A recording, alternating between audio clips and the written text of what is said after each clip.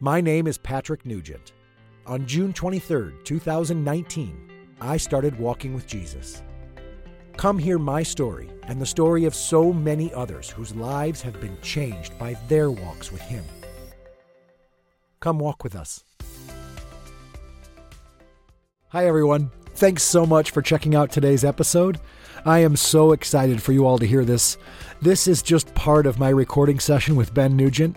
We really get to hear Ben talk about what it means for us to be a Christian today in the 21st century. Apparently, God's definition of pleasant is different than my definition of pleasant, and therefore I have to reorient myself. And I think that's a lot of what the Christian life is reorienting ourselves. It's really inspirational for believers and non-believers alike to hear how his walk has led him over the last 27 years. I'm free to be who I am, but I'm also free to be who I am in Christ. I hope you enjoy this episode. Thanks for walking with us. What's up, everybody? Thank you so much for joining us on Walking with Jesus. This is episode 1, so we are excited to be able to be here. I say we because I am joined by Ben Nugent, who is the U.S. Director for Campus Ministries with the Navigators. Is that the correct title? That's correct. All right. That's correct. Awesome. So, Ben, I'm just going to ask, one, what are the Navigators and what's the mission there? Sure. The Navigators are an international Christian ministry operation. We operate in 115 countries around the world, as well as in the United States. We've been around since the 1930s, founded on naval battleships in the 1930s and 40s. And our mission or our motto is to know Christ, make Him known, and help others to do the same. So that's really the goal of every single Navigator staff around the world, is to know Christ, make Him known, and help others do the same. Wow.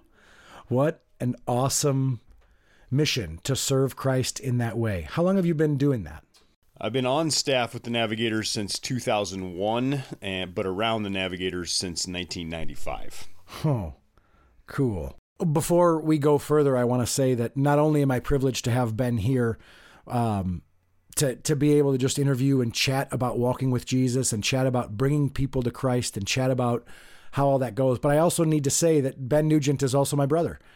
He's my older brother. He's 2.5 years older. And so we have grown up together. There is no one who on planet Earth that knows me better than Ben does. And so even our parents, they know the version of me that I want them to know, even to this day.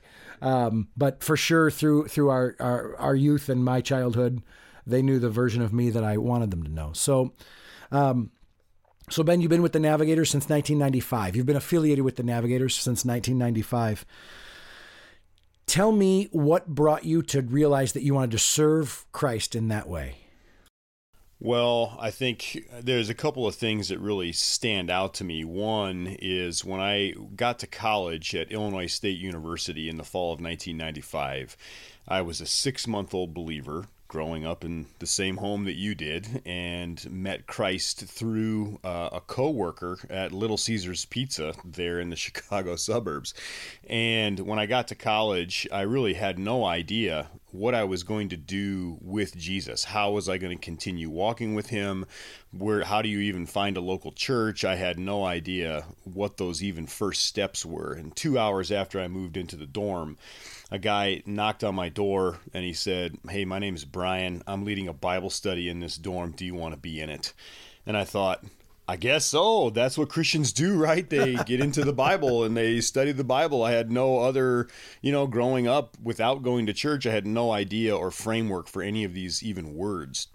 And so Brian took me under his wing right away and showed me how to read the Bible, showed me how to pray, showed me how to share my faith in a non-weird way with people. And that was that's a big value for us, is to not be weird about stuff. And so that was immediately attractive to me, that regular people could help other regular people understand how to read the Bible and pray and share their faith and things like that. So that was immediately attractive to me. And then as I went through my college career, and with more and more just discipleship opportunities to grow in my faith, then I thought, wow, if Brian can do this with me, I can do this with other people. Like, Brian's a regular guy. He got a regular degree from a regular university, and he can help people do this. So maybe I could do that. And so it's based on a lot of the promises of God. One of the primary ones being Isaiah 43:4, which says, "Since you are precious and honored in my sight, and because I love you, I will give people in exchange for you and men in exchange for your life." And I just thought to myself, Lord, if I trade in my agenda, if I exchange my history degree and my desire to coach baseball, and will you give me men in exchange, and will you allow people to walk with you because of that exchange that we made? So those really are the things I thought, well, if Brian could do this, I can do this. And so let's do this together. So that's how we started. That's amazing. I know Brian. I got the privilege of meeting him and getting to know him while you were at Illinois State. That's a neat story about him that I had heard, but I definitely want everyone who's listening to be able to hear. This is something I'm going to ask every guest, and that is, what was your life like before you started your walk with Jesus? Just in a couple of sentences. And then since your walk began, what's changed in those things that's changed in you? Yeah, I mean, before Jesus, it's easy to point to our parents' divorce and be like, well, that was the source of all of my issues. Mm-hmm. And maybe that exacerbated some, but really, I was a people-pleasing, performance-oriented perfectionist, mm-hmm. And wanted everybody to like me and think that I was responsible and all of those things. And so upon coming to Christ, and it took years, this didn't happen like momentarily once I got out of the baptism water. All those P's didn't go away. The people-pleasing, the perfectionism, those things didn't go away. But it took many years actually for the Lord to kind of to untangle all of those things. And that was an important thing for me. So now, again, I go back to this word free, mm-hmm. that I am free in Christ. I am free to obey Jesus. That's what real biblical freedom is, mm-hmm. is before Jesus, I didn't have the ability to obey. And now with Jesus, I have the ability to obey. And he says that his commands are for our own good. And so now I'm experiencing his commands as for my own good and not just this big, heavy burden of stuff I have to do. Yeah. Wow. You mentioned the home that we grew up in. Mm-hmm. How would you describe the home that we grew up in? I would generally call it godless. From a spiritual perspective, I would just say it was godless, that God was never mentioned, God was never attacked, God was never promoted, so godless. And, I think many people might hear that and think, oh my goodness, your parents were like staunch atheists. No, I don't think that that's true at all. I just think that God just wasn't part of their mind. He was not part of their mindset or their philosophy. I remember Dad telling us at a very young age, I think I was 7 or 8, raking leaves in the backyard, which was a annual fall chore. And, how come we don't go to church? Most of our friends were going to Catholic church. Some of our family was going to Catholic church. And I remember him saying, well, church is for people who need a guidance system. And your mom and I are your guidance system. So I thought, okay, I mean, when you're 8 years old on a Sunday morning, that's fine. Okay, great. You're my guidance system. So I would say that was generally how I view our growing up from a spiritual perspective. For sure. From a Chicago suburban perspective, we were the same as everybody else. That's right. We were raking leaves in the fall and we had baseball in the spring and summer, and we would, go to the lake on the weekends, and it was everybody else was doing the same thing. So we fit very much into that kind of middle class, working parents kind of ideal in the Midwest. So it was very typical for the most part until they announced they got divorced. And then we were those kids. We were those kids who were like, oh, we're the only ones that we know that have divorced parents. Yeah, we were. We were in our neighborhood, among our friend group, yes. We were the first kids whose parents were split. Yeah, and it was like, okay, when you go to school and maybe somebody who has divorced parents, and we're those kids that the other ones knew. So it was, from that perspective, that was kind of strange. And mm-hmm. But from the Midwestern ideals, we were right there in the thick of it. Yeah. You mentioned that Dad used to talk about about he and mom being our guidance system. Mm-hmm. As you look back on that now, having been a man of faith for 27 years, what do you think about making a human a guidance system for another person?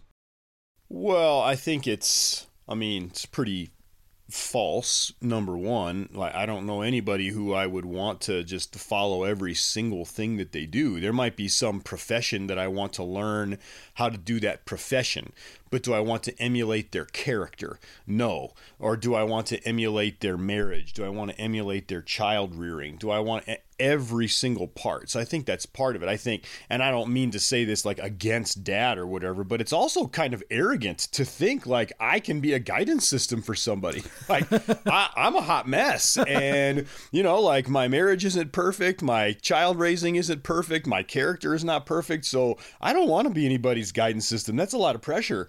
And I think to myself, like, good grief, like I'm just doing the best I can here, and to think to be somebody's guidance system, I don't know about that. So, but to be somebody's guide toward Jesus, or toward who, in I guess in other faiths, it would be somebody else or something else, but to be a guide and kind of a nurse in a hospital to kind of help you along is to me, the better way to think about it. Yeah. The author Bob Goff refers to it as being a Sherpa.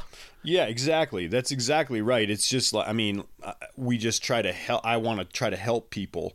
And the Apostle Paul says, well, follow me as I follow Christ. So he's not setting himself up as the one to be followed necessarily, or the one to emulate, but he's following Jesus, and he wants people to follow him as he's going their way. So the Sherpa, who kind of knows the route, who knows the pitfalls to avoid.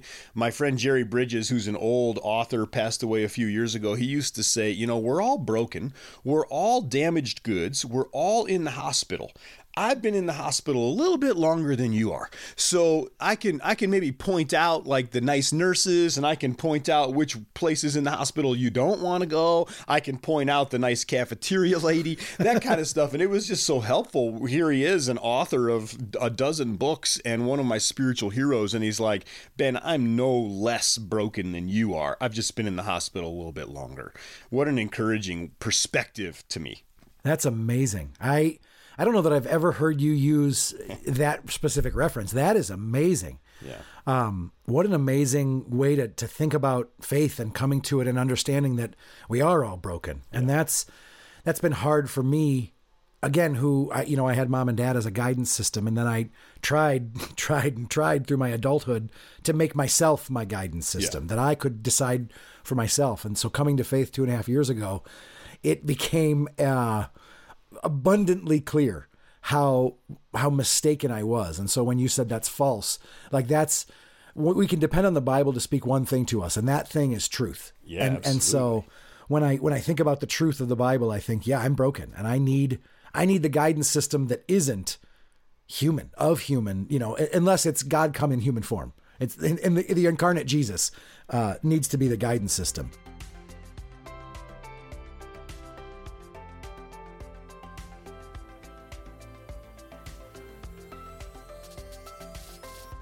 So for someone who's new to faith, or someone who is, I guess I'll use the word waffling between whether or not they're ready, how do you discuss with them the vision of Christ that's been shaped by our culture?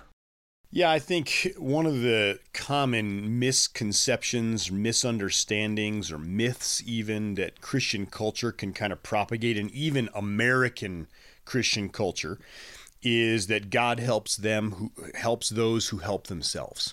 And that's like one of the biggest lies from the pit of hell that I've ever heard, because nobody can help themselves.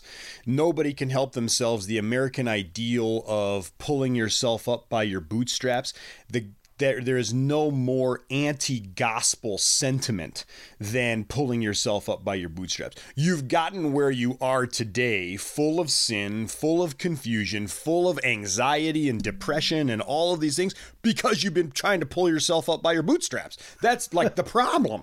And the problem is I'm just going to keep working. And then God helps those who help themselves. So it's like your people are stuck in this like hamster wheel of helping themselves. And they expect God to kind of like swoop into this hamster wheel, pull them out and be like, okay, you've worked hard enough. Now I will help you.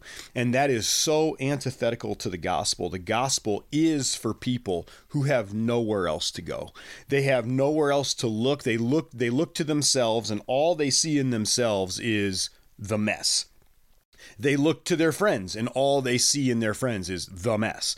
And there's nowhere else to go. There's no possible other way to go. And that's when Jesus is like, I'm right here. I've been waiting. I've been looking for you. I'm right here. So I think part of the culture is that we work really hard, and then Jesus kind of swoops in and takes care of the rest. You know, like we rescue ourselves 90%, and then he comes in and he takes care of the last 10. No, he takes care of all 100%, 100% of the time. There's nothing you can do to keep that from happening. Right. Are there any other big myths that you see that kind of stand out to you when you're talking to someone who's, again, either a new believer or who is deciding whether or not now is the time to come to faith? Yeah, I think another one that's pretty common, and it's been common for a long time, is, well, I'm a good person. You know, I'm a good person and good people go to heaven, right? Well, I think that's a total misunderstanding of the scriptures, and probably because of lack of exposure. I mean, the reality is most people haven't spent time in the Bible, and even those who are spending time in the Bible, seems like it's decreasing in frequency these days. Mm-hmm. So I think this thought that, well, I'm a good person, I'm not Hitler, I'm not Mussolini, I'm not Putin, you know, like I'm not invading the next country over, or I'm not cheating on my spouse, or I'm not beating my kid, or whatever kind of standard that we've put in our head for what is right and wrong, then we just think, well, okay, well, I'm right. Well, I think everybody is right according to their own standard. Everybody is a good person according to their own standard. But it goes back to the thing that I said earlier, where it's like, well, you don't get to set the terms for what is right and wrong, or what is good or bad. And Jesus gets to set those. He's the one who he created heaven and earth. He created you and me. And so he's the one who says that. So I think that's a huge myth right now, is I'm a good person, so I'm going to go to heaven. And Jesus is like, that was never actually part of the equation for you going to heaven. It's like when you're sitting with your kid and you have a 2-year-old and you say, okay, if you eat your peas, your potatoes, and your meat, you get to have dessert. And she says to you, well, actually, I'm going to eat my potatoes, and then I'm going to ask for more potatoes. And I want 2 helpings of potatoes and no helpings of peas, so then I can get dessert, right? Well, no, that's actually not what I said. I said the peas, the potatoes, and the meat. And so for us to say, well, I'm a good person, that's the qualification to get into heaven, right? Actually, Jesus never talked about being a good person. All he talked about was faith. He talked about, do you believe in me? And I am the object of your faith. So once we start trying to change the rules to a game that we don't get to change the rules for, we start to get into some dangerous territory. Yeah. 100%. So we hear that the words spiritual disciplines often. Yeah. For somebody who's brand new in faith, what do you think the most important, I guess we'll call it the second step? Because if step 1 is I've accepted now that I am basically a student now, what do you think the first lesson that needs to be learned once you've accepted that you're a student under Christ? Yeah, there's probably 2 or 3 actually that could be used interchangeably. And if you ask somebody else, they might put what I'm going to say for number 2 as number 1 and vice versa. But I think it's probably kind of like a diet, where you don't just eat protein. You have a healthy balance of protein, carbs, all those things. And so I will say kind of 3 things that I would struggle to to kind of put in order. But first is I do think that everybody needs somebody to help them. I really believe that a mentor, or in kind of the navigator world, we call it a discipler, and somebody who is discipling, like Brian was for me. Brian showed me how to do everything. He didn't take me to a class on evangelism. He took me out sharing the gospel. He didn't say, Ben, go read your Bible. He said, Ben, bring your Bible the next time we hang out, and we're going to read it together. And I remember one time he picked me up for our one-to-one time. We met one-to-one every single week for years, and a lot of times more than once a week. And he picked me up and he said, today we're just going to walk and we're going to pray together. And we're going to pray for all the people that you know in every dorm around the campus and all the professors in the history building or whatever. And that's how I learned how to pray. I learned how to pray by praying. I didn't learn how to pray by going to some workshop on prayer. I prayed. And the same thing with speaking, the same thing with all these, what we can call spiritual disciplines. So I think first, like, you need somebody to help you. You need a mentor. You need a discipler. You need somebody to help. And then the other two, again, they're interchangeable, I think, as far as the top three is read your Bible and pray. And somebody can help you read your Bible and somebody can help you pray until you kind of get the hang of it. And really the way that I think about it is until you're ready to help somebody else read the Bible, pray, and do all these things, then you need somebody helping you until you're ready to go do it on your own. And so to know Christ, make him known, help others do the same. That's what we're trying to do.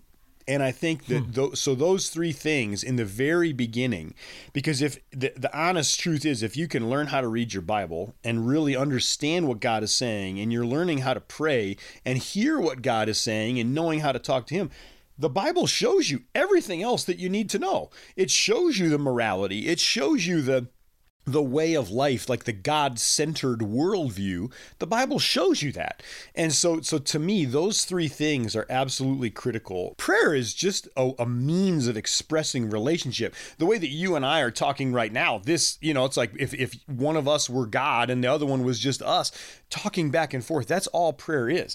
So prayer is this like intimidating word, and people get all weird with prayer, and they start like, they pull out their big church words or their big words that they would never say to another person. Like, God can handle whatever words you're saying. I remember praying with Brian, swearing in the middle of my first prayers, because this is just how I talked. And Brian, I think, was probably just sitting there laughing under his breath. I've really now, so I'm 2.5 years into my walk with Jesus, and I am really now just starting to learn to be quiet. That it's not just a one-sided conversation, that in fact there's a need for prayer. I read that if prayer is you talking to God, silence is you listening, and how important it is to actually do take the time to be quiet and listen.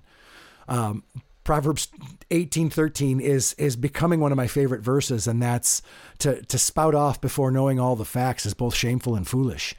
And I mean, you've known me my entire life, that spouting off before knowing all the facts is one of my kind of go-to moves.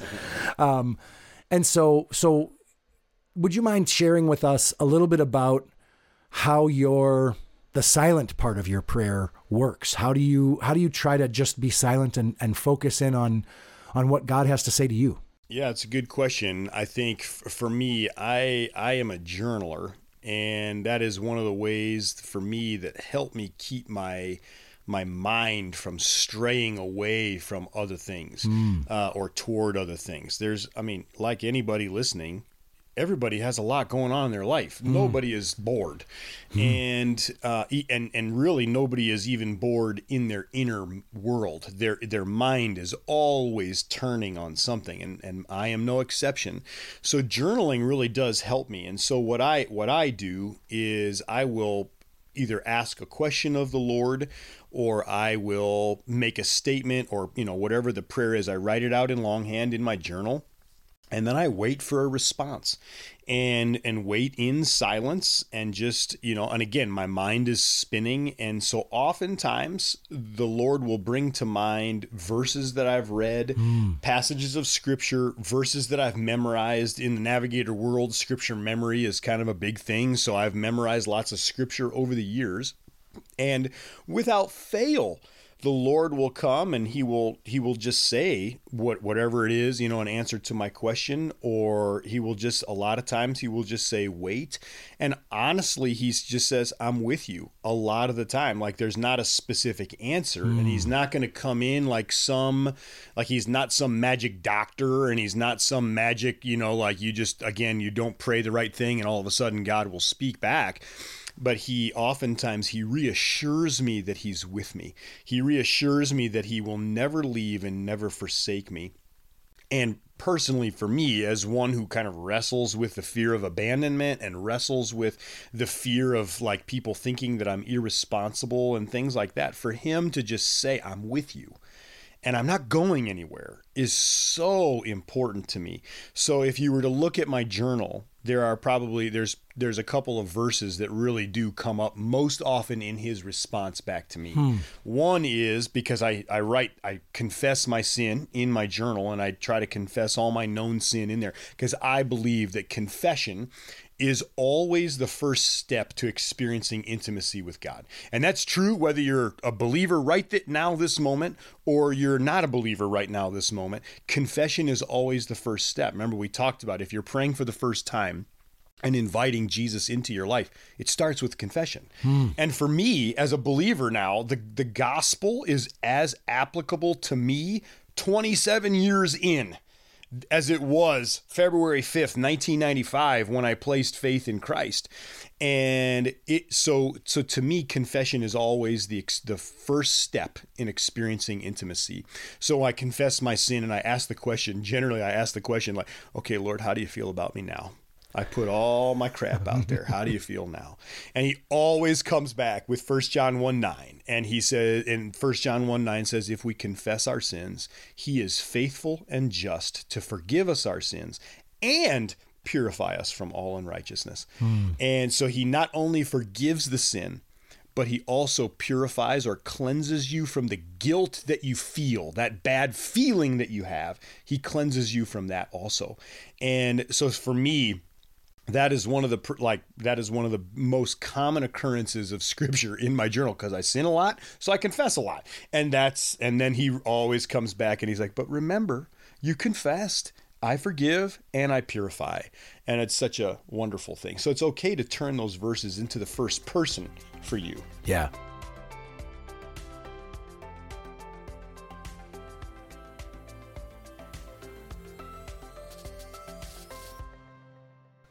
In one of the worship songs, there's a lyric that says, I won't be formed by feelings. But I want to ask you about when you experience that purification and that forgiveness and that welcoming. What does that feel like for you? I think for me, the number one word is free. I feel free, and free to be who God created me to be in my, kind of passionate, joyful, zealous, like kind of always looking for a good time kind of person. And that's just how I'm wired. And, and so it's free. I'm free to be who I am. But I'm also free to be who I am in Christ. And that really is that's much more different than like the world saying, just be who you are. 2 Corinthians 5:17 says that therefore, if anyone is in Christ, he is a new creation. The old has gone, the new has come. So when I say free, I mean free in the new man that I am because of Jesus. And so it's like free to be with Jesus. And I think the freedom of not worrying about myself, that's so much where my sin comes from, is worrying about myself, worrying about what are people thinking of me. And I think that's true freedom, is not worrying about what people think of me. True freedom is just like, I am in Christ and he is in me. And there's no place that I'd rather be than in Christ and him in me. Wow. That's what a great word, free. I've heard a lot of things. I've heard a lot of people say, God doesn't give you more than you can handle. And I've heard a lot of people who sort of base their belief center around that. I've also heard then that God gives you more than you can handle so that you can learn to depend on him. And that you, in fact, must depend on him. So as you think about that, what comes to mind? Well, the first thing that comes to mind is 1 Corinthians 10:13. And this is probably the verse that people draw some of that kind of theology from, or that belief. A theology is just basically, kind of what you think and what you talk about God. And so here's what he says in 1 Corinthians 10:13, and it says, "No temptation has seized you except what is common to man. And God is faithful. He will not let you be tempted beyond what you can bear. But when you are tempted, he will also provide a way out so that you can stand up under it." And I think we tend to take that and we remove some of maybe the temptation language. Notice how often the word tempt is in there. It's in there like 3 or 4 times. And so this is very specific toward temptation towards sin. It's not just stuff happening in your life. It's not just like activity of life or whatever. This is specifically geared toward he will not let you be tempted beyond what you can bear. So I think that's an important thing, but people often generalize this and be like, well, then the Lord won't give me more than I can handle. Because you could, if you were you could kind of smell that thought in this verse, but that's not what the verse is saying. And so then it's the same kind of thing. God helps them who helps themselves. There's probably places in the scriptures you can smell that a little bit, but it's like, whoa. The closer you get to that smell, the worse it becomes. And so it's true here too, that's, I would say that's kind of one of those lies that it's like, because then what it does, it forces you, if you think that God won't give you more than you can handle, then it sets you up kind of in an adversarial perspective of God, because then once you hit that quote unquote limit of what you can handle, then you're like, wait a minute, God, you're giving me more. I can't handle any more. And then more seems to always come. And so it sets us up in this adversarial relationship with the Lord, where I think when we get into these situations, that is where we start to think through. This is one of the other verses that, my wife and I pray a lot. We have one of our children is special needs. We often have very hard days as parents. It's not easy being parents. It's not. Anybody who's parented kids, it's not easy and it's not always fun. So here's one of the verses that my wife and I kind of quote to each other, especially on the hard days. We say it's Psalm 16:6, and it says, "The boundary lines have fallen for me in pleasant places. Surely I have a delightful inheritance." And so this is a statement of truth. So then we'll say to each other, remember, the boundary lines have fallen in pleasant places.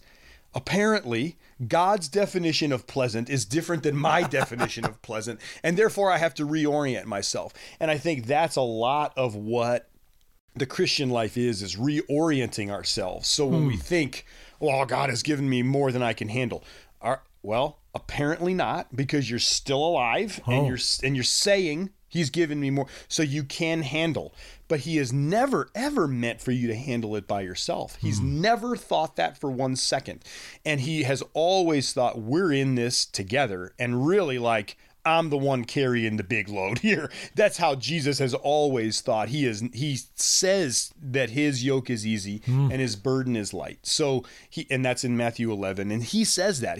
So he's always looking to be the primary load lifter, and I'm more like the little kid helping dad, kind of thing. That's how I picture it. I hand you a screwdriver while you're carrying the heavy load. Exactly. I remember shoveling the driveway with Dad as a little kid, and Dad had this massive shovel that seemed like maybe 2 or 3 feet wide, and then I had the little kid plastic shovel, and my job was to pick up the trails that fell off the side of the shovel.